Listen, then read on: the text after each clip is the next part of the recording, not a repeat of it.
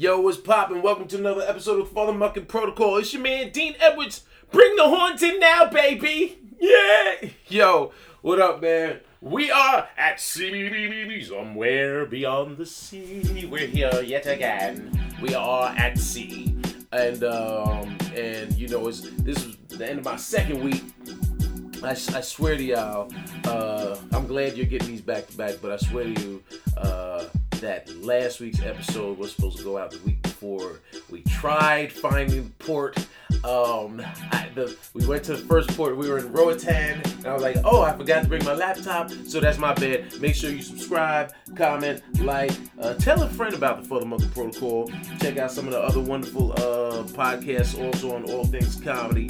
Your man Ian Edwards, Soccer Comic Grant, obviously Bill Burr, and the Monday Morning Podcast. And hey, man, check out Dean Del Rey's Let There Be Talk, man. It's fun, it's good, it's entertaining, man. But bigger than all that, I know I always say that, bigger than all that, man, we have not only a guest, but friend of mine. We go back like Spinal Cords and 8-tracks. We take it back to Boston Comedy Club days, and before that, I was in the semen next to him. That's just weird. That would be weird, wouldn't it? Spiritually.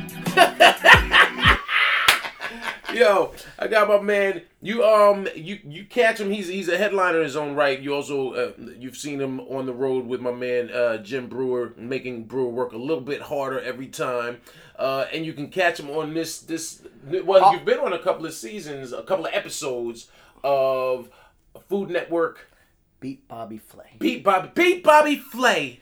Get it? Beat Bobby Flay. And you can catch him on August. That's August 31st. August 31st.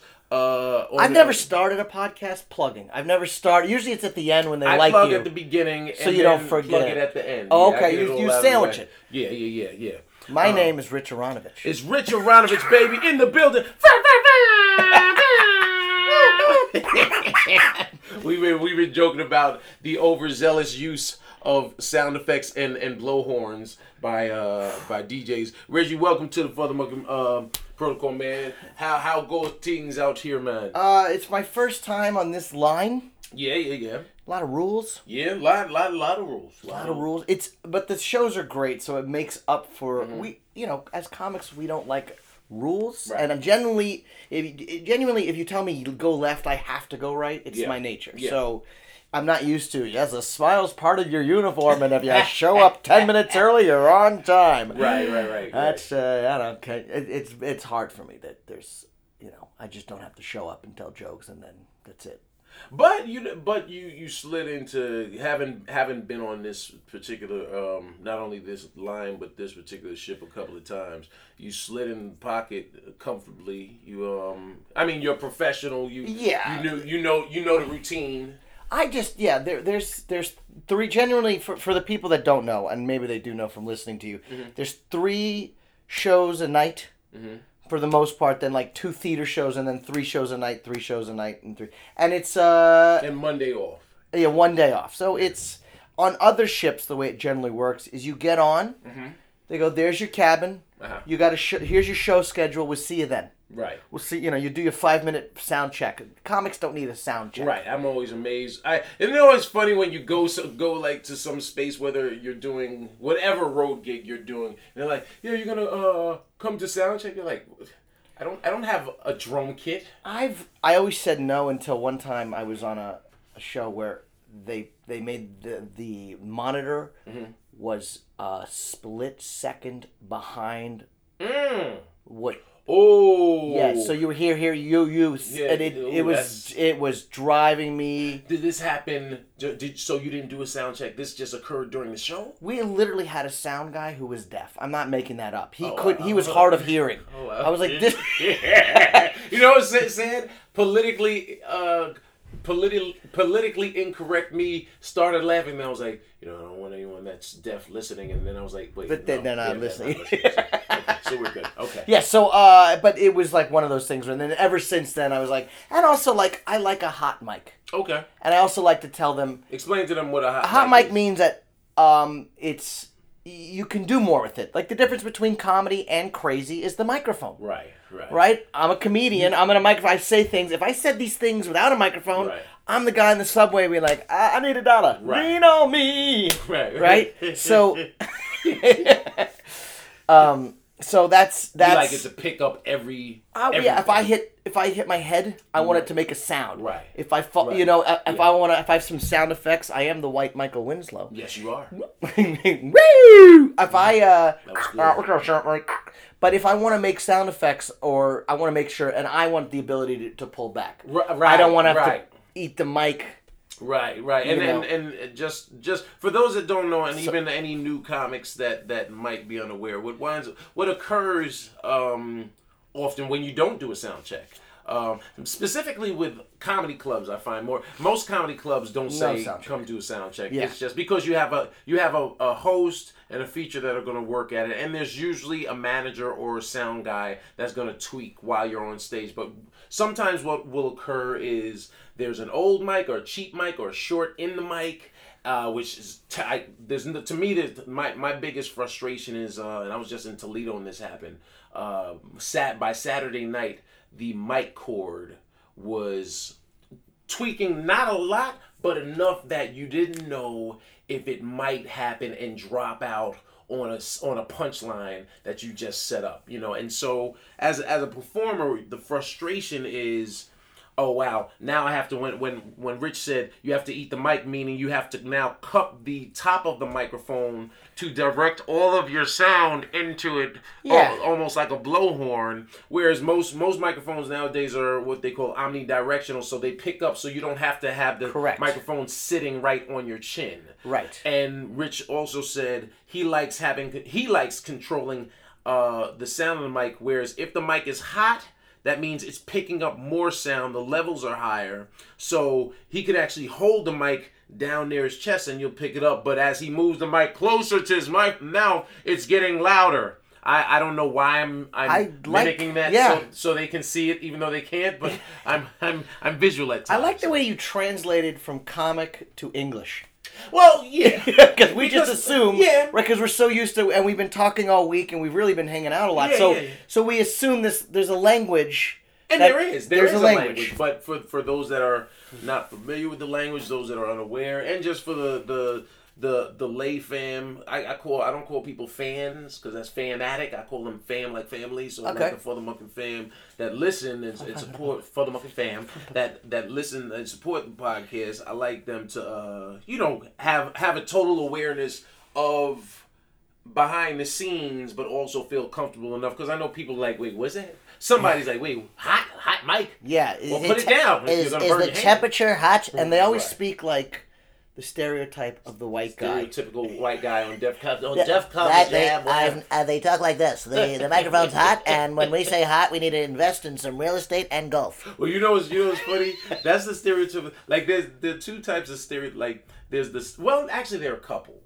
There's stereotypical, the white guy always sits on the top of his throat and where's the black dude always is sing-songy, is bassy, and everything lasts a little long. Instead of saying hi, it's hi. Yeah. How are you? Yeah, man. Yeah, that's what I'm talking about. Right. It's very Robin Williams. Like, but Robin Williams. Anytime he did a black dude, it was like, nah, man, because that's what I'm saying. And for some reason, the fingers always look like they could intersect. No. So see what I'm saying, man? Because anytime I say what I got to say, it means some serious. Sometimes they'd add the lispy. So see what I'm saying? This is how I mean, man. Well, I'll tell you, the first time that I connected with comedy was when I was on a train going to camp. Okay. I'll take Jewish stereotypes for 100, Alex. I was gonna say, so that's a real thing. Like, most Jewish cats I know went to. Yeah, parents get rid of their kids for a month or two. You said 2 weeks. Yeah, my parents, when I was a kid, we went away to camp for that's you how said 2 weeks. I went away for 2 months. My parents got a 2-month vacation. Wow. And I will tell you, and this gets a little deep early, but I was not a popular kid. Okay. I was beaten up a lot because I personally was responsible for the death of Jesus. And I was like, I'm 7. But there was not a pretty... And then when I went to camp, I was the man. Oh, really? Yeah, I was... So you had this weird dichotomy. Absolutely. And I was popular. I was... There was talent shows. There was so I could really get out. That's where it's. That's why we had a question this morning about stage fright, and I never had that because I was in front of people from 7 years old on. Oh, dig it. So there's no fear. There is a healthy little bit, anxiety, but there's not a fear like most people experience. Right. And I always find that interesting because people will ask me if I get nervous, and I don't really. When I say people think. Here's what's funny about the word anxiety. When people think anxiety, they think you're like, oh gosh, and it's anxiety. It's anxious. You're anxious. I like my nerves manifest through anxiety, but it's more just anxious energy where I don't like sitting on ice. So if the show is at 7:00 and I don't go on until 7:30, 7:40, I honestly prefer not going. Like I can't stand when someone's like, yeah, be there for 6:30. Well, what time's the show? Show starts at 7. What time will I be on? 7:30, 7. I'm like, I'll get there 7. It's more for their nerves. Right, I get it. It's more for their nerves. I totally get it.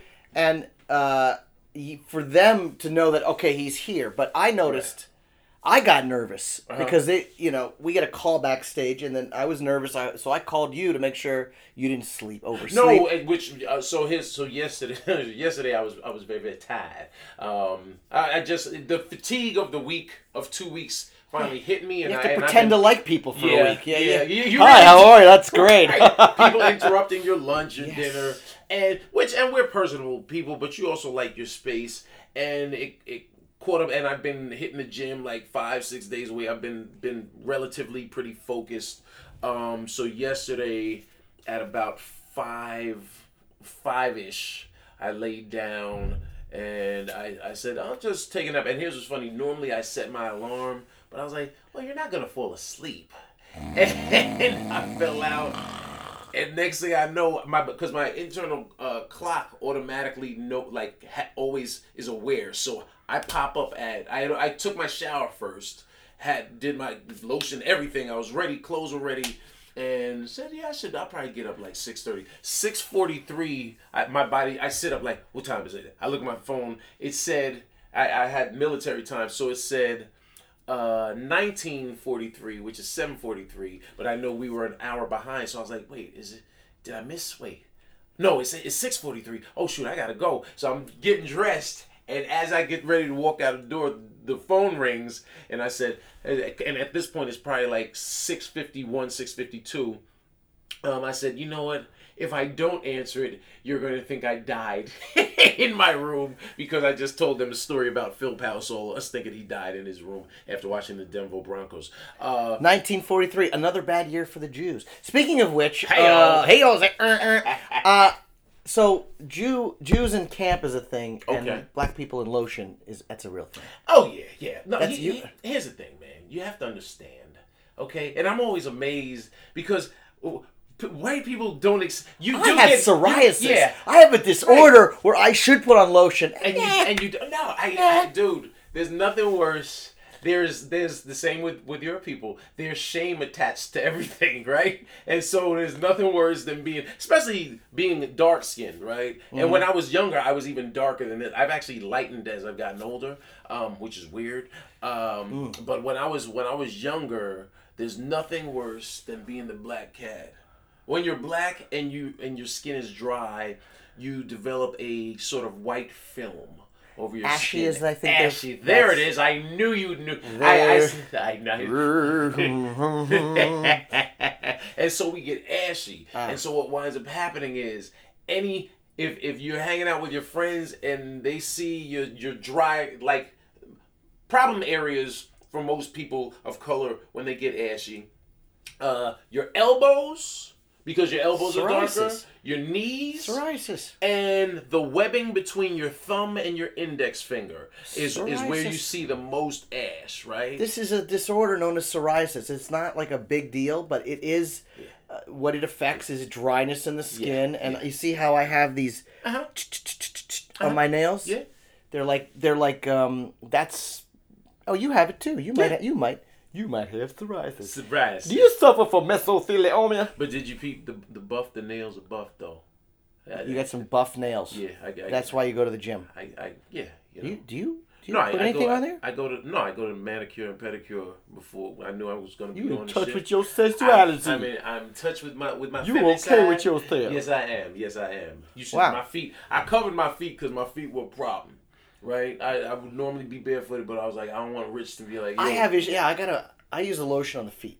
Oh, you do? Yes, Okay. I feet lotion, but I don't feel like A, anyone's looking at my elbows, or B. But okay, so now did you hear the noise your arm just made? Now listen, now watch. Now you just rubbed your arm. No, you just rubbed your arm. Cheers. And you just heard. Yeah, listen. Hold on. That's me. Now listen to me. Oh. Hey, Arthur. Yeah, we record, man. You come back in an hour, please, brother. Okay. Thanks, Thank you. That there was Arthur. He's our room porter. He's a sweet fella. Yeah. So that just happened. Ship life. Ship life, right? Hello, sir. Yeah. So I always tell those guys, I go, listen, I'm not clean at home, so I'm not gonna change my routine now that I have a personal attendant. Right. No. What's the correct nomenclature? Right. He gives me just say, look, washcloths. Yeah, I'm like, I need a towel once every 2-3 days. Right. That's it, you know. Mm-hmm. You see, I wind up making my bed. Well, you went to the Army. Yeah. So you were taught certain habits. habits. Even that, though, like, I just always, like, as messy as my room might get at home, on my side of the room, I should say, the one thing I always, growing up, you had to make your bed in the morning. My brain is like scrambled eggs. Right. So, yeah, I just said, if you come in my room, it looks like I got robbed. It's... Yeah, because he was like, Dean, your room looks so organized. It's a lie. And luckily for me, my wife is not, she doesn't annoy her. And she's not super organized either. So it's a good fit. I really suggest you move in with your potential life roommate. Mm-hmm. You got to test those waters. Yeah. You really do. I mean, that is the biggest, like when we got along as roommates. Yeah. Oh, that's a lot better. Do this. I yeah. do this forever. Yeah, exactly. Or forever. Till death. Yes. Do us part. Yeah. And it's heavy. It's very heavy when you hear those words. Till death do us part. Five words that will affect you even more than I love you. Yeah. So you go away to camp. Yes. I was, and in fact, my first time, I was 7 years old, and I memorized Rodney Dangerfield's "Get No Respect." Wow. I put on the suit. Oh, wow. And I did the whole impression with the grabbing the collar and going, I tell you, I get no respect. A little bit higher pitch voice. Obviously. I was 7. But still, kids and I remember, I remember when I was, like, there was getting laughs, and when I finished, the applause, and I remember the counselor just picked me up and hugged me. I was a cute kid. Wow. And he picked me up and hugged me. I saw the picture. Yeah. But, and I was like, and then I was just like, I want to do that again. Yeah. And then I was always doing sketches and stuff. Mm-hmm. Were you because you went to film school? That's later in the story. But were you shooting? Did you have? I noticed a lot of kids not back growing then. up had like these 8mm cameras or. Oh yes. So me and Ben Gerber. Ben Gerber, that's a name. Ben Gerber lived like in the neighborhood. He went to the same school, high school camp, and Ben Gerber wanted nothing to do with me. Mm-hmm. Ben Gerber was like the popular kid, the like star of the basketball team. Oh, wow. Good looking dude. Really good on grades, really smart. And I was the class clown who was more interested in other things. I just pictured, his was funny. I don't know what he looks like, and I know what he looks like. And then I pictured you both in the yearbook and him, and he was the most likely to succeed and most likely everyone loved him. They signed his yearbook, and there was a picture of you with this snarky and they were like funniest class clown or what have you. My yearbook original quote, and this is what a class clown I was "Es eine gute Nacht verstuppen," Yiddish proverb, which means it's a good night for and so they hired a translator because they knew who I was. And then my second quote was the letter. Was it whistled or was the actual? No. It was. Yeah, I don't know if you're clean or not. You didn't say what. I didn't. Think how you feel. I didn't. I didn't know if there's a clean. I appreciate that. Yeah. So they're fine. So yeah. Anyway, so then the next quote became, "According to the translation I have received, I am appalled." Carol Christian, Vice Principal that's funny. Ben Franklin. Yeah. So I didn't. They were, because she wrote a letter to my family, who thought it was hilarious. Okay, I didn't get in trouble. My parents were like, they're like, what a clown, and they think I was hilarious. So there was a little bit of permission of kind of co-signing that behavior. We talk about we fly the plane, we forget to land it, and we were flying somewhere, and we just hit turbulence. Where are we going with this? Well, this is freeform. We were on a point. We were talking about. We were just Ashy. We were talking Jews, about camp. Okay. Yeah, we were. I thought there was something. We strayed because we went into the ashy. Yes. But you were just you were telling your story as far as stage fright and why it was so easy for you to transition. Yes. Which doesn't mean I'm a woman. It means going from, oh yes, I was a man, then I was a woman, then I'm a man again. Right. I had 2 surgeries. You went from Richie to Rachel, back to Richard. Yeah. No, I'm a Libra. I can't help it. I changed my mind so much. Because you launched into it, which I appreciate as opposed to me having to walk you through it. But that's I love, as you heard, every cast member from After Midnight, I'm like, what's your origin story? I always love people's origin story. And so your family, what I found interesting, especially with the yearbook, your family always was pretty much supportive of your comedy hijinks. Well, yes. That comedy, as you know, comes from pain. Yeah. And your people know that. And so this is, annoying, but it's, my grandparents are Holocaust survivors. Right. So, that didn't happen. Yeah, and then part of the way, my grandmother was dying. That was a joke. Yes. ADL, stop the presses. So my grandmother and grandfather actually were able to get pregnant while they were dying, literally dying. Wow. And so they had a kid, and my grandmother was pregnant. She didn't have enough food, so she wanted to die. My grandfather carried her on the back, light stuff. Wow. And they had the kid, and then the soldiers saw that, they were hiding, they got found, and for target practice, they figured, oh, let's shoot a kid in front of this woman. So that's kind of how, and so they had to find a way to cope with that, and humor was a big way. Right. It's got dark real quick, but that's a real big value. It's a triumph because you're here. Right, so it's a real value. It's it's a real value in my family. My father's very funny. My mom is very funny. Yeah. The best thing that memories growing up and still to this day is when my sister and I get together and we just make fun of our parents in front of them. And we're all laughing at them. Oh, really? Okay. It's one of the best parts of my family that we really laugh. Oh, that's when my grandmother just died and literally... Wait, the fact that you... let that sit for a second. Yeah. In the business we call let that sit, take that in. The fact that you just said, my grandfather died and you chuckled as you said it.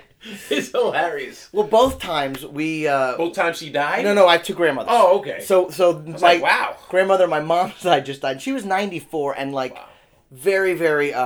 both her rotator cuffs were torn and she really wasn't mobile. She's an old age home. And we were just talking and someone was like, how did Nana die? And I was like, oh, the parachute didn't open. And we're all crying and laughing. Yeah. It's like one of those kind of things where it's... And as I'm sure you've discussed, comedy is therapy for a lot of people. Yeah. That's when my dad died. I was telling you the other day. Have you told them? Yeah. I think probably some episodes ago when my dad died, I suddenly had a new 7 to 10 minutes on funerals and death and the absurdities of someone just died, but everyone decides, hey, who's hungry? And then there's this big feast. And generally in black homes, what killed, kills a lot of people, black people, is heart disease and high blood pressure. And usually after someone dies, they're like, oh, let's cook everything that the person just ate. Let's have some more fried. Right. Yeah. One particular incident was this woman got upset. I was doing a joke about a hypothetical deer that was dying or dead at the side of the road, and we got into it, and it showed. I was very proud because I stuck to my guns, and everyone was laughing, and that was my way of dealing with my pops, being gone, of not being here physically anymore. And so I was very offended at not only the woman, but her. I understood her man or her husband saying, yeah, I get it, but you might have been a little out of line. I was like, no, I wasn't. I was. They paid to see me. What I don't understand, and I do the same, like I make jokes about the painful things in my life. My grandparents survived the Holocaust, which never made sense to me how my parents used to send me to Jew camp every summer by train.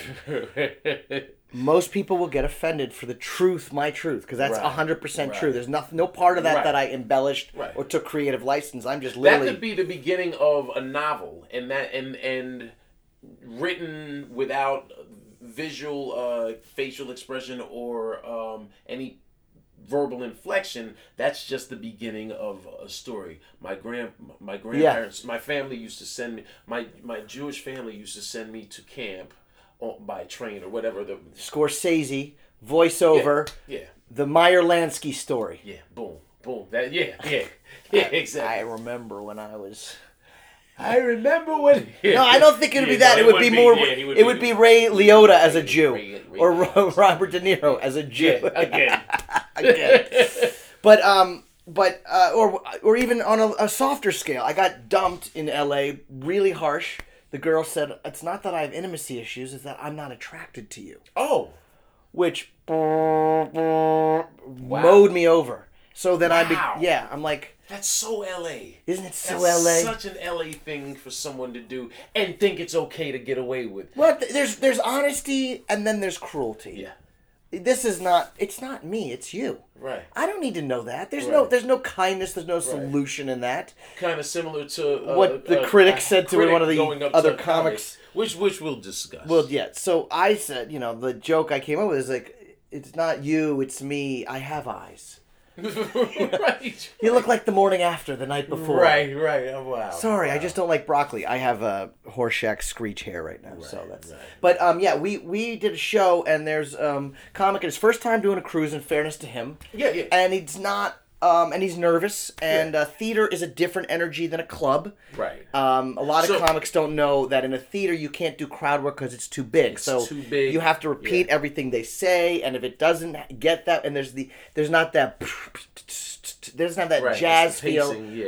So you have to slow down everything and make it bigger, and your chest has to go up. And when your nerves are involved, it's everything is sped up already. Yeah, but I know what you're talking about. I mean, something like this. Right. Yes. And so to give some background, usually on the first night of a cruise ship gig, they have what's called the Welcome Aboard show. And so during rather, I want to reevaluate my career show. Right.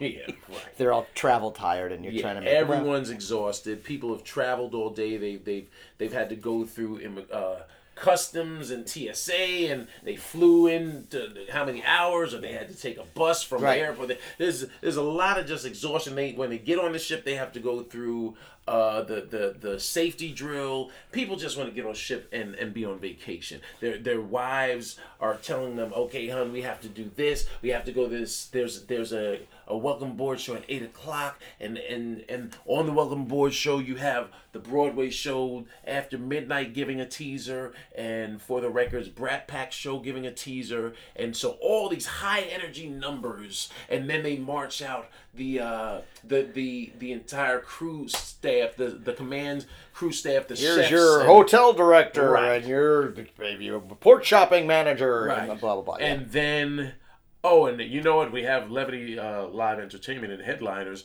Here's one of your comedians that's going to do 5 minutes after everyone else did all these big productions. And now here's you just with a spotlight. Follow a 12-piece band with 20 people dancing a Broadway style and backflips, tap and now dancing and such. Hi, so how's everybody? Anybody here from Detroit? Right. Yeah. So the other comic that came on, he's a newer comedian. He's newer in general. And he's new to this cruise ship world. Well, here's what's funny. When I found out that Rich was coming on because Megan Hanley and Don, is it Don or Dan? I just forgot that quickly. Don. Yeah, that quickly. Yeah, Don. I'm sorry, Don.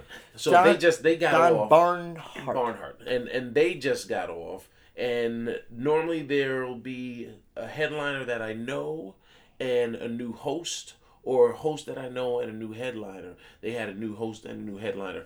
I'm thinking, because I've known Richie now since the late 90s, right? So yeah. I'm going to say 97, 98? This is going to be an embarrassing part of this podcast. Not at all. Absolutely. Why?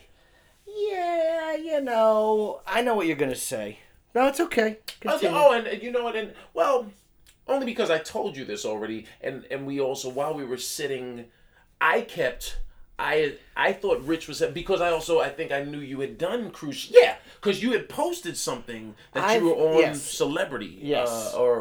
Celebrity. So I was like, oh, well, he's the headliner. Now backstory. Make sure I land the plane. But backstory. What happens on this particular line? They test people out.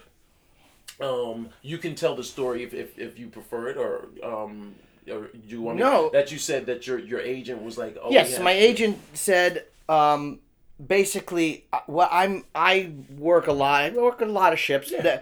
For 2018, I already have like 16 booked, 17 booked, right, which is really great. I mean, it's good money. I never had the big career splash. I was never on the SNL or the big show or the big movie. So I'm pretty anonymous in my career, I would say. If you just, now we're stocks and you can look at our numbers, I'm not delusional and going, well, he's got 3,000 fans. That's enough to draw. Right. So, I'm aware of that. But at the same time, I'm good at what I do. Yes, you are. I worked on the show. I didn't work on the marketing. I wish I worked a little bit more on the marketing than the show. Right. But my show is good. So what agent called, he said, look, we get you in a new line. And I've been trying to I do mostly celebrity. I worked a little bit for Holland America, which is older people and very, very fussy older people. And so I said, I want to get into Royal. I want to get into NCL. They said, we can get you in here. I said, wait, I'm going to make half the money and work. I don't mind. I love performing, so I don't mind the 3 shows a night every night. But I'm a little bit overqualified because usually this is reserved for someone who's under 10 years of comedy. And they said, do it once, and they will say, Marvin, that new sound you're looking for? Listen to this, and bump me up. That's funny. Which may or may not happen, and I was just, I had a fill-in week. I had an open week. Right. And I said, okay, let's just do it. Right. Why not? I'll take against my instincts, I'll take your advice. And honestly, I'm glad I've done something like this. From what I can tell, if I come back, it will probably be in the headlining position. Yeah. But the guy who's headlining, who's newer to ships, has been doing about 10 years in LA, which it makes a big difference. Yeah, there's not as much stage. You don't have a lot of stage time in LA, and if you do, it's usually for other comics or for people who unsuspecting audience members. Right. They're watching a ball game, and there's somebody with a broken microphone. Yeah, someone with a broken childhood's trying to work out their therapy. Right. So it's not like New York has got like 18 full-time clubs and 20 great rooms and 30 decent rooms. Yeah.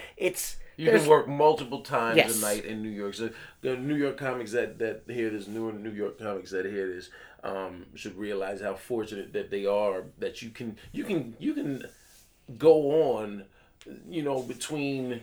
You can go on one time a night, or you can possibly do 10 spots in a night. And I jumped into I jumped into a system where I could stay at one place and do 7-8 shows a night, 6 nights a week. Right. So I was like, I'm going to get good, and then I'm going to let because I got seen too early, and it really hurt me. Yeah, that can. We'll speak about that. And real quick, just so I didn't mean to put your info out there if that made you feel embarrassed in any way.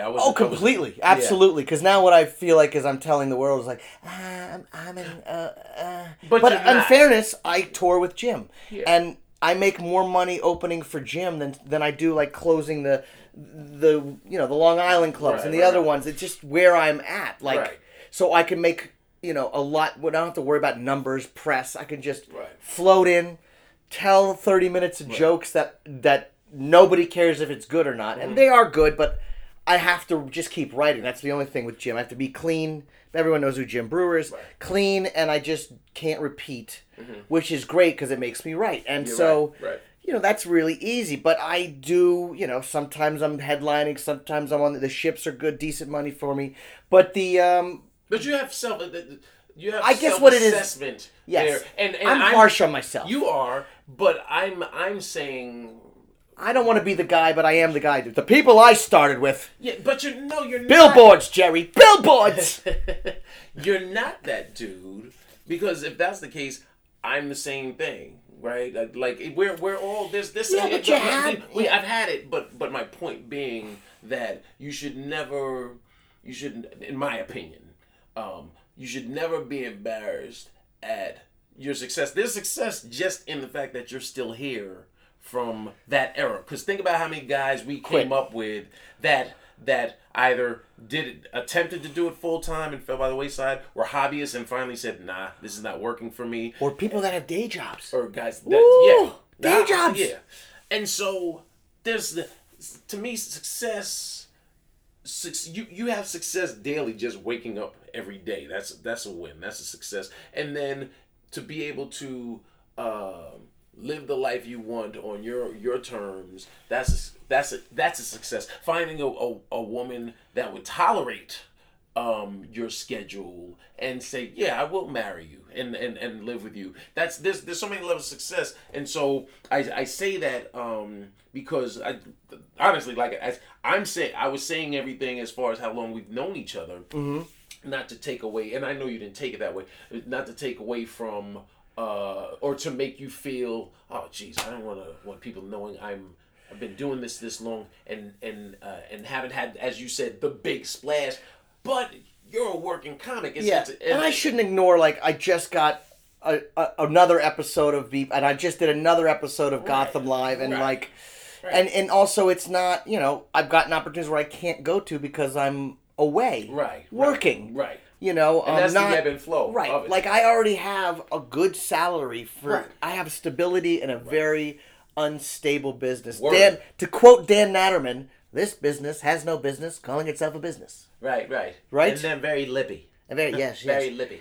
And then now we're going to land the plane. So this kid goes on, does not have I would say he had a challenging first show. It was his welcome aboard show was a challenge.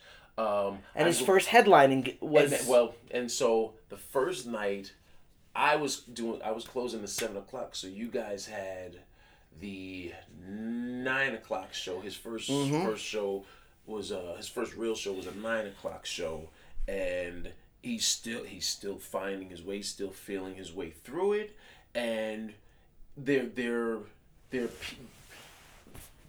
because of his style. You're very high energy. Now, to also give pre-story, we had our 7:00 show, and now this is where I'm gonna blow up the spot. I said to Rich numerous times in a 24-hour period, hey, they're gonna be kids sitting in the front row, right? Now, I didn't hear the front row part. Huh? Oh yeah, I heard kids. No, I said last week there were 15 children sitting across the front row. I'm thinking that's last week. What the? Who's good? Who would in their right mind bring a child and put him in the front row? What kind of a parent would do that? Well, apparently, when that freestyle cruises, and so when the very first show in the comedy club headliner starts, Rich recorded himself introducing himself, so he goes on. And I'm backstage in the green room, and I can hear you're like, oh, you're like, oh, they're kids. It literally. Now, when I've done shows where someone threw up at me and the owner handed me a mop. I've been through every situation, but kids is one of those things that. That's rough. Yeah, and so when you're first on and you're a little bit nervous because you're trying to also get the bigger job and they don't know you and you're like, who's watching? And there's eyes and ears everywhere and I'm a clown. Right. And I'm a mime. And it also like, and the good thing is I learned from that. That was the roughest show I had by far. Yeah. And I went, know your first joke and you'll be fine. And I kind of had a first joke that I went, is this appropriate? And I stuttered. I did a stutter step, and then I was like, let me try crowd work, and they were not playing with me. Right. Because they were new. Sometimes on these cruise gigs, you also have to train the audience. Yes. Because you have people that have never. The protocol for this week is knowing your audience and knowing how to bring that audience into your world. I don't care if you were Charlie Barnett or Dave Chappelle doing Washington Square Park, or a new comic doing a show at Port Knockers in Brooklyn, in the heart of Brooklyn, where it's a restaurant. Who books it? And you have to go on and grab the audience's attention, and so that's you made the adjustment by the 9 o'clock show, and I'm sitting. I didn't have a horrible first show, but I was more upset than I don't. You tend to be honest, right? Yeah. You're a very honest person. So you didn't think it was bad. I always think it's worse than it is. Right. As you could tell, I have a very negative self-image, negative disposition. It's not going well for me, oh boy. And then so I got upset with, and then I made the adjustment, which I always go, okay, if there's a problem, what's the solution? I don't want to sit in the problem. Right. That's because how that gets you nowhere. Gets you nowhere. If a house is burning down, sitting in the house while it burns down is not going to... Yeah, I don't like this feeling. What can I do to improve? And then the next show, luckily, I was smart enough to make the adjustment, and that happened to be the show where the company manager, the boss, the person who reports judges and says, "Oh yeah, he should come back." Had a great show. He crushed. He crushed. And you're high energy. So then the kid, which is another way of showing. We call it, and he should remain nameless because we're not. I'm not saying we're not being.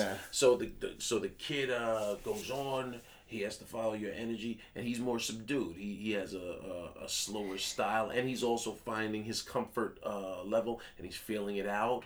Because now it's different from the theater, and it's also different from any club he's ever played, because they're still the children. That you have a wide variety demographic that you're addressing, because you have older, you have young, you might have teens, you might have some kids, you have the 20-something that's just the 22-year-olds, right. Or they drink beer. Right. And so he has... We get what we're saying. He didn't have the greatest set of all time, and there was the critic. And then, after the show, myself, the company manager, and one of the piano players from Howl at the Moon is sitting there, and this older guy comes up and doesn't know us from Adam. That's the part that's amazing. It's layered. Doesn't know us from Adam. He just comes over. Well, that was rough. Oh. So we look at him like, and I said, well, comedy's very subjective. What works, what you might like, another person might not like. And I said, but they were laughing. No. And then I cruise all the time. I saw that other guy. He said he knew your name. I was like, he's never been on the ship. He knew me for another. He thinks, and I think he did know me from another ship. Okay. Because we kind of went through the calendar, and I was like, could have been that one, could have been that one, could have been that one. So I think he's seen me before. Right. So, long story long, the company manager, because she works for the cruise line, she's doing everything to sort of, I won't say acquiesce. The customer is never wrong. Right. So but she also did defend. She was like, well, she even told me recently, she was like, how you and Dan and then even Rich handled that, I really appreciated because she knew she had the customer's always right, and we were able to sort of defend our brother in the trenches. In the trenches. And I said, well, come. But wait, there's more. No. And so I said to him, well, why don't you come to the 11 o'clock show? Because I knew I was going to have fun on the 11 o'clock. Or are you the comedian? I said, I might be. I said, but you didn't enjoy this one. Come to the later show. Then Rich and the kid come back in from meet and greet and thanking people for coming out.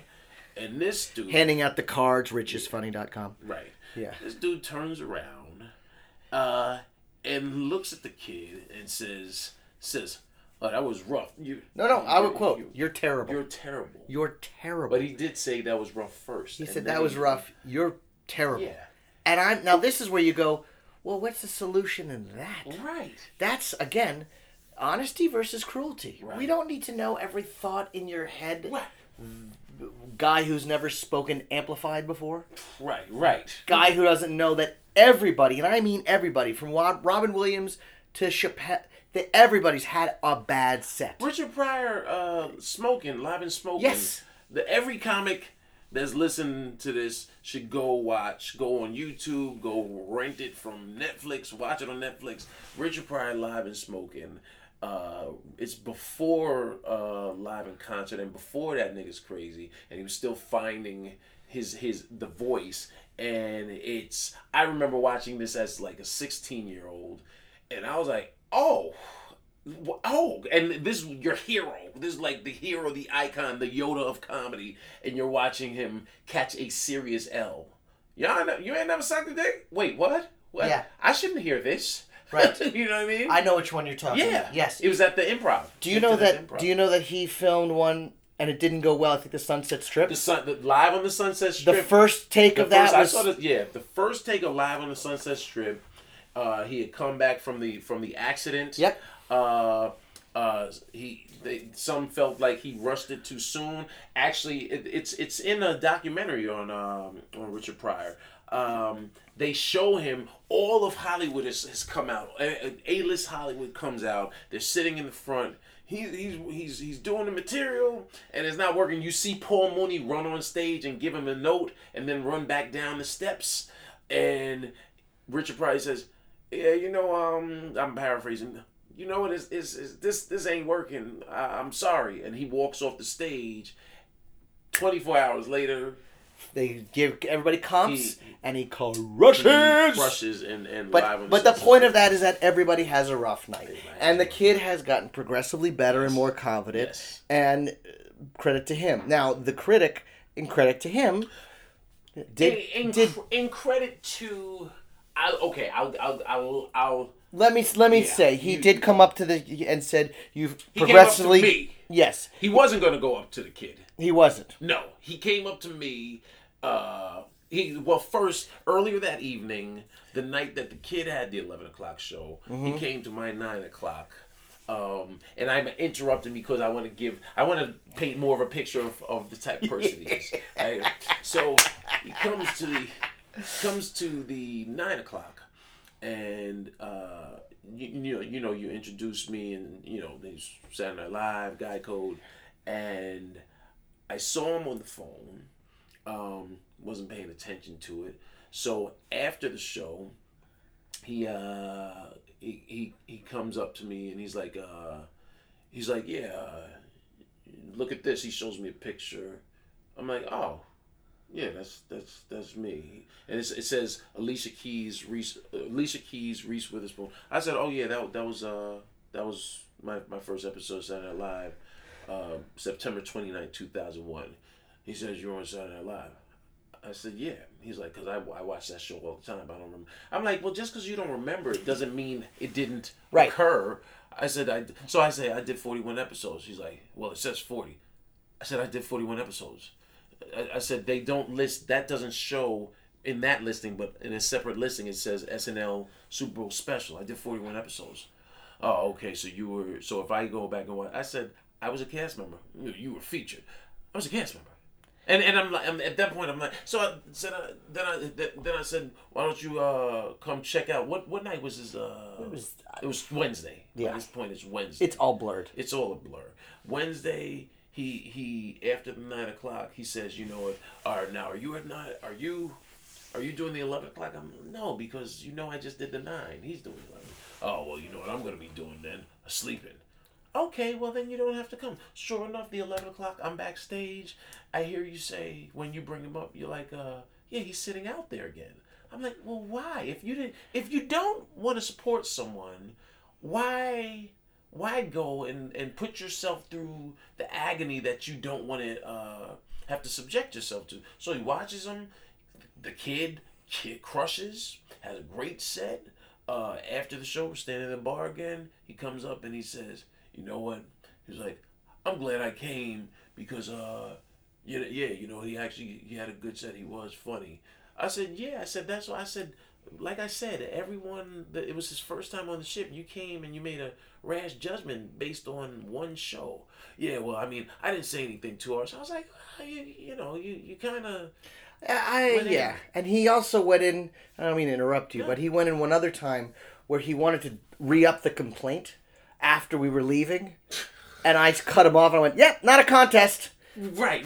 Remember, I was like, I just couldn't, because I don't like when people come up to me and I don't book the show. I just do what I do. I don't want. I'm not in competition. I didn't realize this was the Olympics of comedy, and I get judgment of whether Dean, who's funnier, Dean or Rich, or Jim and Rich, or whoever. Right. I'm not. I'm in competition with me last show. Am I better? Did I write something new? Am I working on a nuance? Did I do something to improve my artistic life? And this is I look at a show as a relay where we're all running our legs. Yeah. You hand the baton to him, he hands the baton to me, and we just keep it moving, and we all win. So as he's telling me, as he's sideways complimenting the kid, I said, you know what? I said, that's nice that you feel this way. I said, but he's right there. Why don't you go tell him? Oh, well, he was talking to someone else, and he says, well, he's busy talking. I said, I'm sure that it would be nice that he heard it. You're telling me, but it doesn't affect me. You said you had your criticism for him, so why don't you give him the constructive criticism and the positive energy that you're giving? And then he reluctantly went over, and I think the kid said that he gave him backhanded compliment.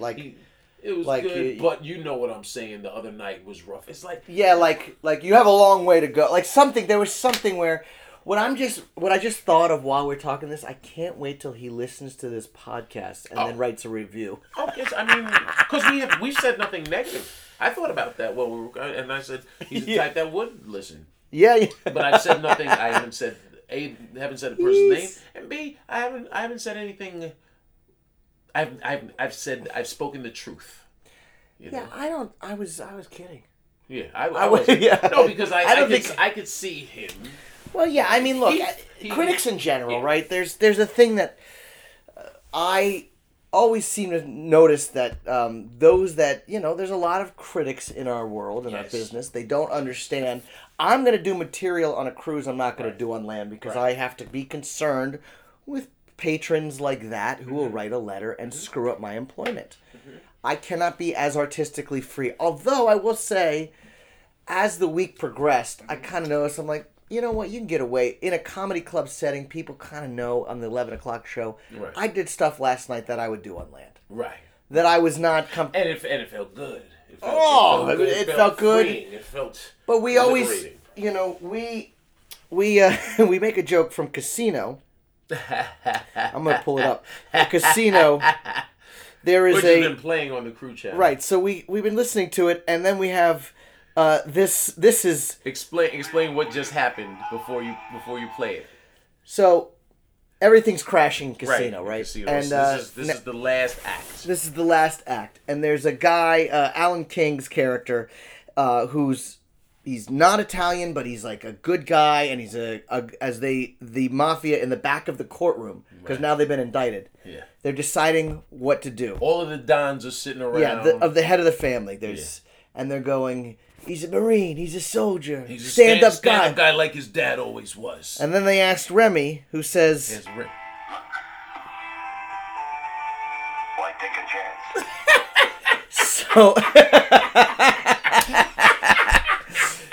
So when I'm on a cruise, I go, I've already checked my artistic license at the door. I'm doing a job. And when I look at a joke that can get me a letter, I always go, why take a chance? Why take a chance? Last night I went, they were so good. Yeah. And they also coming back and seeing us. So it's really putting a great pressure of going, I better mix it up. Yeah, you want to make sure. I could repeat a joke or two from the other night. Right. But basically, I don't want to do...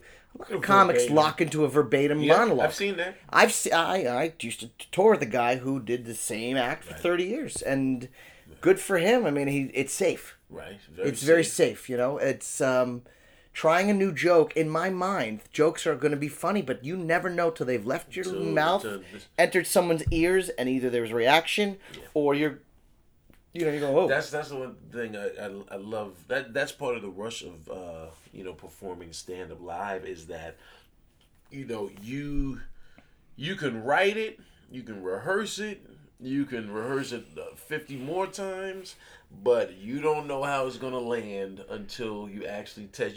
This doesn't exist in a vacuum. You know what I mean? And so anytime you probably get this too. Anytime, and I had a couple people last week come up to me, and then I think one or two this week. Hey man, yeah, you know what I always thought about doing comedy. I'm not. You guys know, fam knows. I'm not. I don't like advice because what worked for Rich might not have worked for Dean.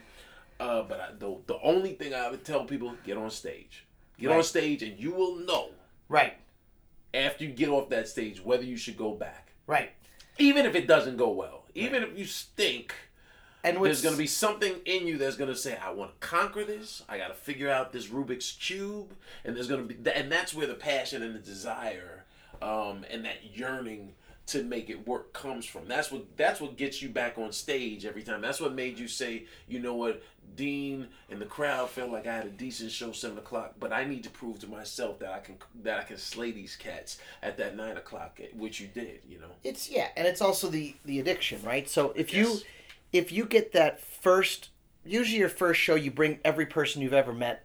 They usually come in there really wanting you to do well. Right. So a medium joke gets upgraded to a good joke. Right. A good joke is a great joke. A great joke, you're a hero, and there's applause, and you... And so if that is a heroin spike where I got to do that again, and you're thinking about it for a couple of days, you will go through the pains of bombing when your friends aren't there. You know the Uptown Comedy Corner? Oh! In Atlanta, Georgia? Yes. So when I was in college... And I didn't tell you this, Dean. Oh, wow. Now this is how mistake-filled I was, because I started at 18. Okay. I was a kid. And I used to go by the name Smooth Daddy Johnson. Whoa. Let me repeat say that. It again, please. Smooth Daddy Johnson. Ask me why. I was going to. Why did... Because I was 18. I don't know why. There's no reason. In my mind, because I could play harmonica and I had a little rhythm, I thought, this will be great. I'll say Smooth Daddy. I'll come out this short Jew, and I had short hair there. I walk out. I did a laugh before I even hit the microphone, right? That was my thought. Right. And I committed. Right. And did you dance? Because back in the days, a lot of white comics and it was always funny. It'd be when the whole pander, like some rap song would come on and they do the dance, and then black people like, oh, go white boy. Yeah, go white no, boy. this was worse. It's worse. I used to have Smooth Daddy Johnson. Yeah. It's funny. Holy hats. I had guitar. I had a harmonica. You would pick a hat. I put it on to a character. In one of the boxes, I had my friends. So when they would come up to pick the hat, there would be a head yelled at them. Wait, hold on. Yeah. So it wasn't that you just had a different outfit. You had box of. I had a box, and inside the box was a hat. So there was like 1 through 6. And the audience pick the. Yeah. One of them was just a harmonica, so I would sing the Circumcision Blues and some crap hack song about, and then I had jokes about, the name Smooth. Oh, God, it was... I saw it, I doing a documentary, so I converted some of the old videos of me in like 96, and I'm like, oh, God. Those are always cool to look at. I love the little hairs on the screen. Yeah. There was like one little hair, so it's like like one little, like, you're like, oh, look at the non-HD. Anyways, but I went to the Uptown Comedy Corner, and I went to college for 3 years. I went to Israel for a year before. What school? Emory. Not a bad, it's a very good school. And I got. What's your major? It was going to be, I was going to be a lawyer, then there was a terrorist attack, then I tried comedy, and then I went to school and majored in theater. In Israel, I was in a terrorist attack. Oh, wow. Yeah, bombs were going off, and the next day I said, I got to follow my dream. I'm not going to do the safe thing. Dude, I never knew. Crazy, you were not going to give us that? It's... The protocol? You were in a terrorist attack and you just scathed over that? So it was my birthday. We'll go back. We're going to land this plane. It was the 20th. Oh, we're not forgetting about Smooth Daddy. Oh, no, Smooth Daddy Johnson. It was my birthday, and we were camping about 2 or 3 miles from Lebanon. And so the camping stayed with you. Yeah. Evidently. Apparently. So it was 11. I remember looking at my Casio watch. We went to the cafe, the outdoor cafe, and I looked at my Casio watch, and at 11:38, there was a firecracker, like a big, and everybody stopped. Now, Israelis are, they live with it. And this was the year that the peace process happened where Israel wanted to give back land to the, this was the Rabin, Yasser Arafat. Right, okay. That was a big deal. That was a big deal year. And so the terrorism went from the specific areas into, everywhere. Yeah. And so Hezbollah was shooting these handheld rockets. The first one went off and it was silent. The next one went off and there was an alarm and everyone was running like chaos, like a bad movie. And you're with your... I'm with with 7, 8 other campers. 19-year-olds who is the second week in Israel, going to be there for the year. Right. And I'm looking up and we huddle in a corner and there's a bamboo. I'm going, this bamboo is not going to protect us from a bomb. Right. And then I'm like... And my buddy, I was like, he speaks Hebrew. I'm like, how do you say bomb shelter? He's like, miklat. I'm like, Eiffel miklat. He's like, just run to the road. I'm like, what do you mean run? He goes, someone will pick you up. And sure enough, the first car was a pickup truck, sped, stop, kicked it into reverse, hop in. Like, that's how they're all, if you ever look at Israel and when they have their inner fighting, they'll fight and yell and scream, never violence against each other. They don't have crime. Right. They don't have violence against each other. That's just how they have the outside enemy pushing in, so they're a family in that way. Oh, wow. And so we hopped in, we went to a bomb shelter. If I heard a loud noise for the next month, I would hit the ground post-traumatic stress, whatever, and I made the decision I'm going to follow my dream. So, cut to. What year was that? 95. This was 94. I made the decision. 95. I started that summer. I did it in front of my friends for the talent show at the end of the year. That summer I worked on it. Ken Jeong, somewhere in there, told me. I think before I left, that's what it was. Ken Jeong. You're in LA at this time. No, I was in New Orleans. New Orleans. Right. That's right. Yeah. So Ken Jeong was doing. That's what I forgot to. He was doing his residency in New Orleans, and he thought I was making him laugh during Braveheart. When he was outside, I was smoking a cigarette, and he's like, hey, we have an improv, and at the end, a joke contest. If you win, you come back and do 5 minutes. So I came back. I did 5 minutes, and then I was like, oh, I'm a comic. And then I went to Israel and did it for my friends. And then when I came back, I tried to do it the summer. And then I went to camp, and I used to promote myself in the third person. I would walk around campus, be like, hey, Smooth Daddy Johnson's going to be at the, you know who he is? He's amazing. And then I went to the Uptown Comedy, and I got booed off stage for 3 years. I didn't do well once, not once. And people would they buy me Frosties to be like, are you okay? I'm like, oh yeah, that's just what happens. The same people that run Uptown now? It was, all I remember is they said, he ain't funny, boo his ass. Mm-hmm. And if I didn't get that, Uptown, they're rough. I've seen Uptown. Yeah, and Sunday night is stripper night. So. Yeah, it was, yes. Yeah. So they booed me off stage. And one time... One time, some lady had some sympathy. Just, oh, it's his first time. He's like, nuh-uh, he's been here 3 weeks. And it was the insane, unreasonable belief that I will get good at this. Mm-hmm. I just don't know what I'm doing yet. Right. I gotta just keep. Okay, I got hit in the head. Rejection. Okay, we'll try this way. We'll try. I had put on an Arab keffiyeh. I tried the hat. And then it wasn't until 99, and I was once every couple of weeks or once a week, because I didn't get into the punchline. I just didn't try, and then you're a hobbyist. I was a hobbyist, and then I went 1998, 99. I was doing sketch and improv, and I went, wow, this took, we had to wrangle 8 people and schedules and fighting. I just, you know what? Let me try doing stand-up again, and then I changed my name back to my real name. So you ran as a Smooth Daddy for 5 years. Oh, when I started barking at the Boston, that was what I think I may have started that way. Wow. Yeah. I never knew that. Oh, yeah. And now you want to talk about getting seen too early. So in my mind, in my egotistical, I'm 19 and I think who I am. Mm-hmm. Don't tell me you got Montreal as Smooth Daddy. No. I went back to my name, Anthony Clark from Yes Dear. Mm-hmm. I had a great nice dude. Really brought me to. I had been doing comedy really 6 months, maybe. Had a great set. But it was what I had turned my act into was a comedy contest with no judges. Okay. So let me explain the story. So Steve Aarons had a comedy contest, and I asked him, I said, did you, the New York Comedy Club at this point, you can see there's no judges. So I said, who was judging? Yes, who was judging the contest? I was. I go, oh, did you like the part with the glove? I loved it. Was it too hacky? No, it was great. Should I do it in the finals? Yes. There's no glove. So I know that he didn't watch it. And then in the finals, I tell the story. Hold up. That's just funny that you caught him lying. Yeah. How was the part with, we loved it. We want you to do it in the finals. Bring 6 more people. Because I could see him saying that. Yeah. And, so I tell the story how I'm doing comedy contests, and are there any judges? Anybody? Because the first time, and I told the story of how there were no judges. Uh-huh.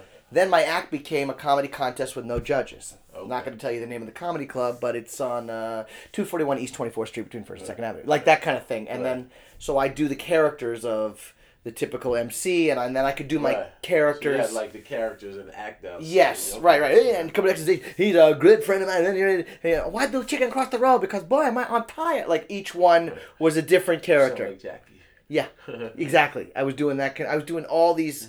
but high energy, and then, and that was it. And so it was killing, and I did it at Caroline's, got a huge response. Anthony Clark brings me to Barry Katz, your manager.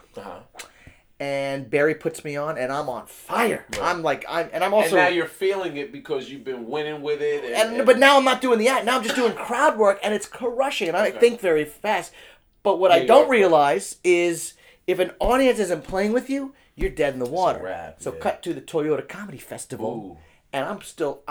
this is what I did. This is how awesome I was. I did everything but the act.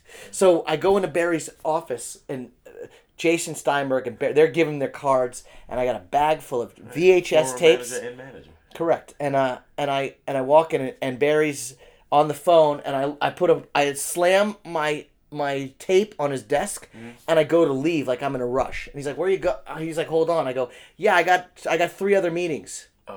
How genius is that? Wow. This is like Lily Tomlin getting in a limo when she's broke. Right. I got 3 other meetings. I have no other meetings. I got 3 other meetings. I got to sit down. Sits down, watches the tape, calls my beeper like an hour later, and I don't realize that means I'm in. So I'm still going, I need stage time. I'm going to bark and do what I have to do because I need to get up. I need to get up. So it's Toyota Comedy. They see me barking. They see me handing out flyers. He's like, do you want to go this week or next week? Now, I'm such an ego. I go, I'll go both. Oh, okay. Yeah, stupid. Yeah. Right, should have gone back next week, right? I go on. I'm trying to play with the crowd. They're not having it. I could feel the entire back of the room just talking to each other. And I'm going... And then that was one of the days the music died. Yeah. You know what I mean? That was just one of those and I wasn't ready. Yeah. And I remember him going, it's a marathon, not a sprint. So if you're a young comic out there, never showcase.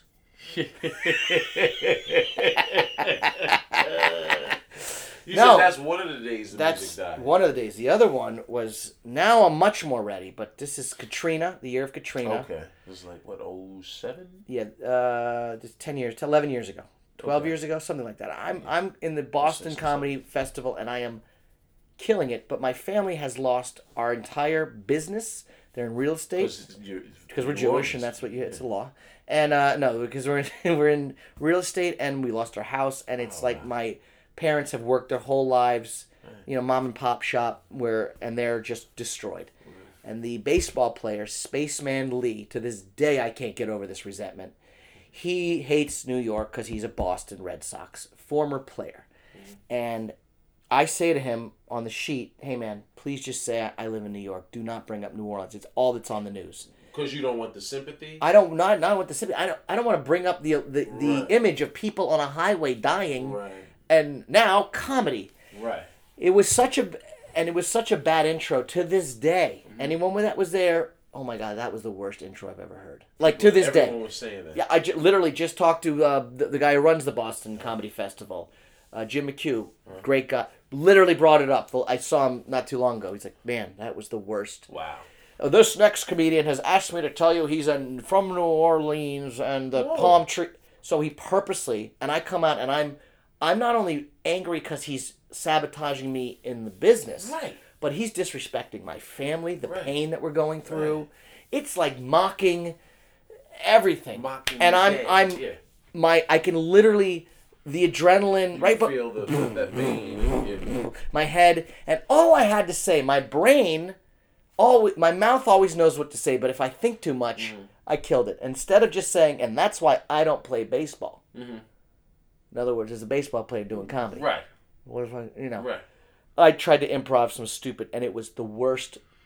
It was like, and I paused, I went, that was, like, you could see my thought of, like, that was a mistake, and I killed myself. I think I ended any possibility of a career for at least till now. And now, I mean, it was in front of Montreal, Aspen, Eddie Jeff Singer to this day will not give me a Montreal audition. Wow, to this day. Really? Chris Mazzilli, the owner of Gotham, also a levity manager, also Sebastian Maniscalco's manager, said, I want him to showcase, and he shut me down. Right. He said, well, next year we'll go around him. I have Jim, vouching for me, but I can't get an audition just because of that show. It was that bad. Yeah. It was awful. Like, it's the kind of show that I still wake up in the middle like, I can't believe that, because I was there. I mean, they were on me. Well, we're going to get you headlining here, this manager, this agent. And I remember walking into the party after, and it was like everyone stopped. Like, I can't believe he showed up. And I was like, well, show up and be a man. Yeah. And it was if I had rubbed crap all over me. Right. And what a painful memory that is. And I just thought maybe I should start a podcast called The Bitter Bus. But you know what? What do they say? Rejection's God's protect. I don't know. I don't know what that is. But, well, I was going to say, so how did you, I guess, survive it? You went through a dark time. Yeah. Now that you're telling me that, and then the rest of your history. Yeah, well, I had actually quit drinking, I think about 3 months, 4 months, 5, like somewhere around the 4-month mark. Mm-hmm. And that started I couldn't deal with the pain. Mm-hmm. And so I started drinking again. Okay. And then, recently, it's been like 9 years since I've done anything. Okay. Which is cool. I mean, that's not an easy, thing, but it was 9 years. But at that point, it just, everything was crashing around. It just was so painful. Right. But, there's a lot of bounce back, and there's a lot of resilience. And comedy's not about getting up, it's about getting back up. Yeah, yeah. It's very troubling for me because I feel like I was a victim of circumstances, but I'm also well aware. But in fairness, but you didn't. But I have a different perspective now, and this is where I'm going to get a little deep. Mm-hmm. I now do things in the eyes of how can I be of service, how can I help, how can I give. Where there back then I was, how can I get? What about me? I'm a star. You know who I am. Right. And when you put out that energy, bad stuff seems to find you. Mm-hmm. Your negative stuff seems to find people that have negative thoughts, the secret.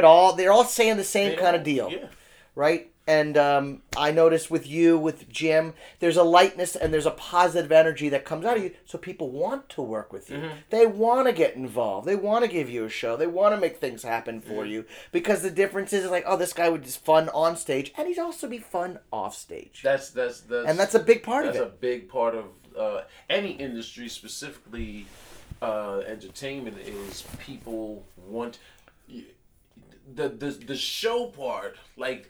It's all business, but the show part doesn't end after you come off stage. Right. It also is the meet and greet. It's also the staff. If we're just dealing with in stand-up comedy, it's also the tipping the wait staff when you leave, and them saying, yeah, he's really cool. And it's the manager of the club that said, wow, the hotel was screwed up, but he rode with us until we got it squared away, and he never complained. That's part of it. And here's a perfect example. I literally just made an offer. I edit, and I said, hey, Dean, if you need me to edit And I'm not going with the, and I'm attached to whatever you're doing. Right. Same thing I did with Curson. Alex Guarnaschelli, this famous chef from Chopped. She's a judge on Chopped. She was doing stand-up. I said, let me help you. She said, let me pay you. I said, no, because then that makes it a job. And I want to do it for the feeling of goodness, and I'm trying to give back. Because I watched how she conducted herself, and I went, she's humble. She just gave her pay to the bartender. She's a good person. I want to help her.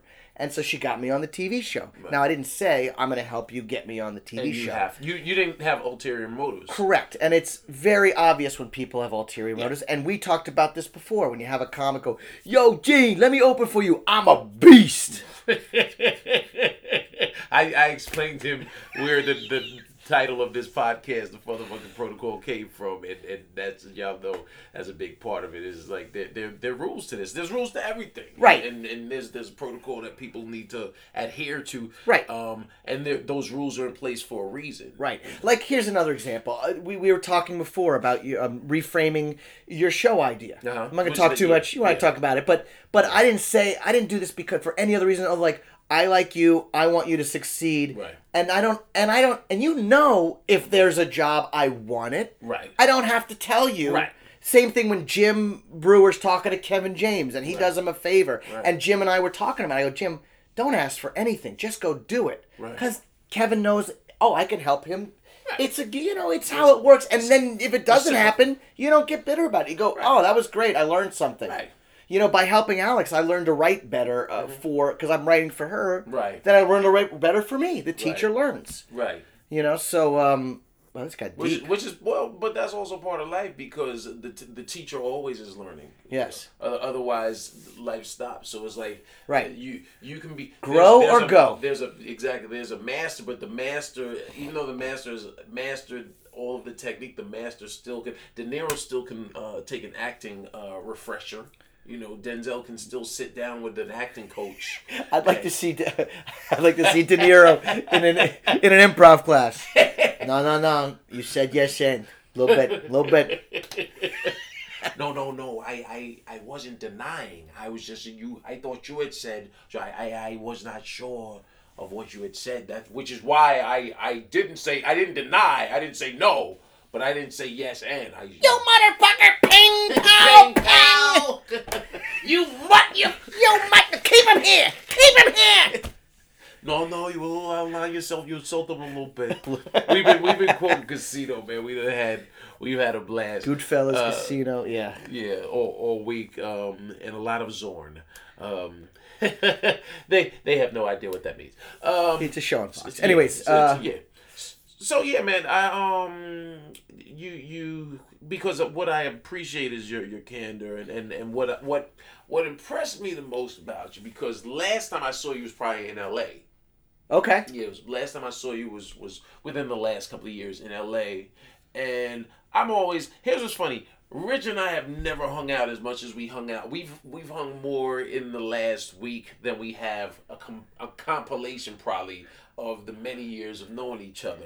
Which also, that's the beauty of the road and being a road warrior, road dog, is that you get to break bread and peel behind the curtain of other cats that you've known for years. Right. You get to learn someone. Yeah. And that's sometimes good and sometimes going, did you know how crazy X, Y, and Z?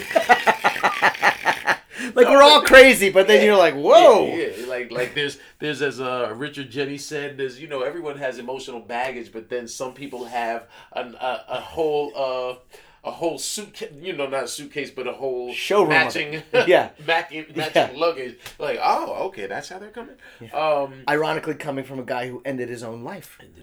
Yeah, talk about that. One of my favorite comics. He was one of my favorites. He would just take a premise and he would just milked every premise angle of a joke. Where you're like, okay, I guess I won't be doing anything on that because he went so hard and just hella funny. Rest in peace, Richard Jenny. Any of you who don't know who Richard Jenny is, go Google and YouTube and find. Todd Lynn and I used to watch. I think A Poor Little Catholic Boy, was that the name of one of his specials? He's wearing a sweater vest and a green shirt, and Man, I'm not even going to attempt to do any of the bits, but just go watch this special. He's the original Platypus Man. And to bring it back up to speed, I actually, I'm sure you will be back on this. Well, I can't say I'm sure, but the powers that be that I spoke to on the ship, like when I said, you know, he's a headliner, they were like, oh yeah, without question, he should be headlining. You know, to be continued. To be continued. But in the meantime, you can catch me at richisfunny.com. I just ended my prank call podcast because it's too much work. It's a lot of work. It's a lot of work. This is a lot of work. This is a lot of work, but this is not a lot of editing. No, when you do that, you got to edit, and I got to talk. The hardest thing about this is having access to upload, which if you're on a ship. When we were in Roatan, I forgot it. Yeah. And then we went to the next Cozumel.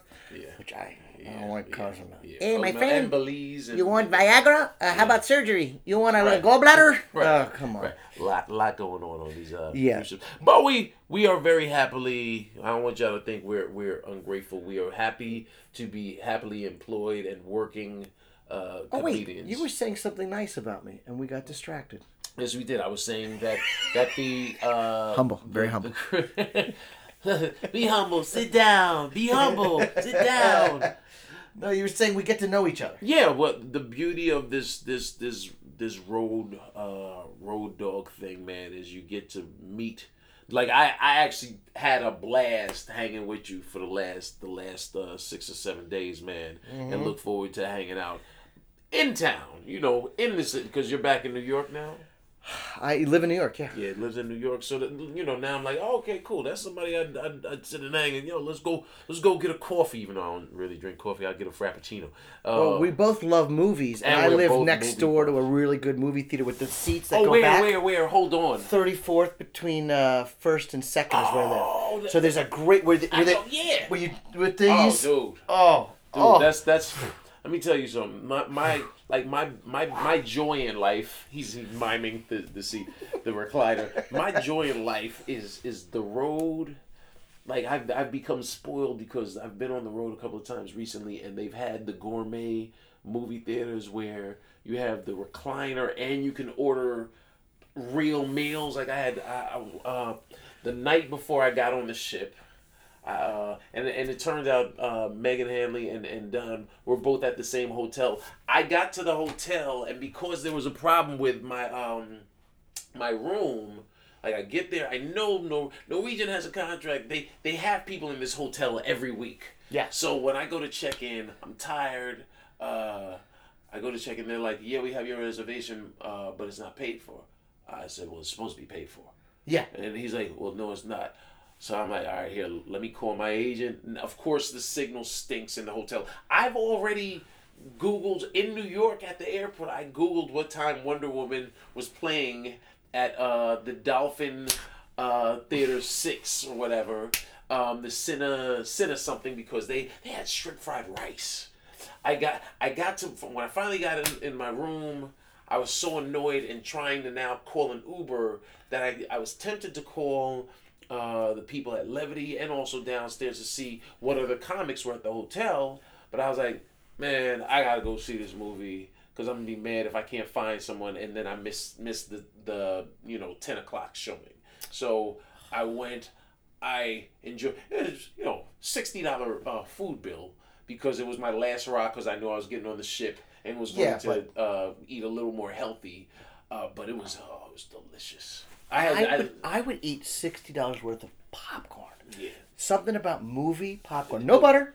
Just fresh movie popcorn. Yeah. I buckets. I hardly can watch a movie without some. Even if I'm not gonna indulge and get the jump in and eat your way out popcorn, but I need a popcorn just to. That's my dad. That was like my dad. That was our thing from when we were kids. He'd bring us to the movies on. So when those people were talking about Yonkers, I was like, we used to go to Central Avenue up in Yonkers and get lost in the movies all the time. So that's my one vice. If I have a vice, I love going to movies. Harris and I are going. By the time y'all hear this, we'll have been there already. But Harris and I were. See what I just did? Harris and I were just in Kansas City. and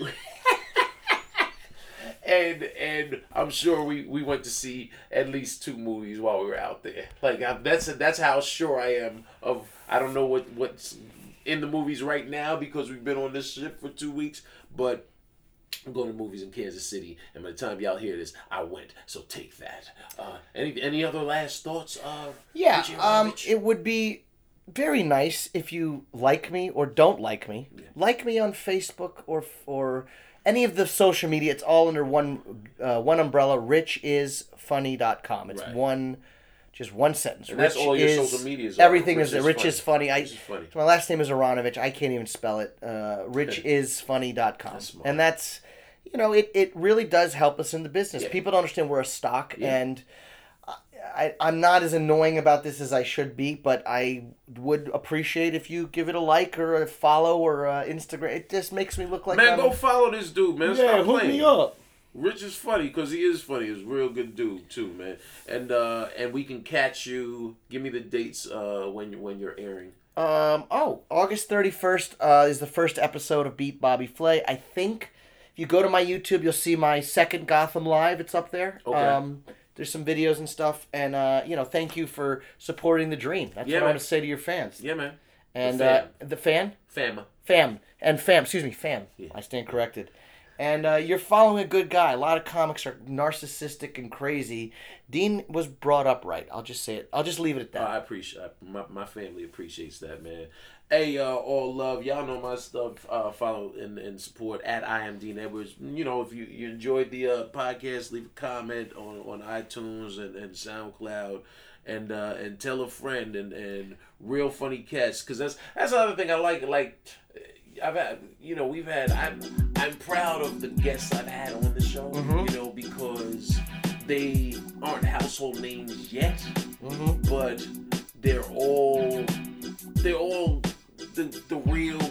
real comedy world, from yourself to Ted Alexandro to Judah, Mark Theobald Harris, just guys, Greer, Keith Robinson, I just love having the dudes that I came up with. I mean, Keith was out there before all of us, and learning, what makes us all tick. Like, dude, you survived a terrorist attack, like that you weren't gonna share that, I was like, nah, we get into the crust of it. We gotta get deep, get into the crust, man.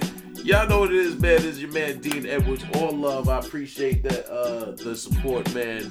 And we'll catch you on the next episode of FuthaMuckin Protocol.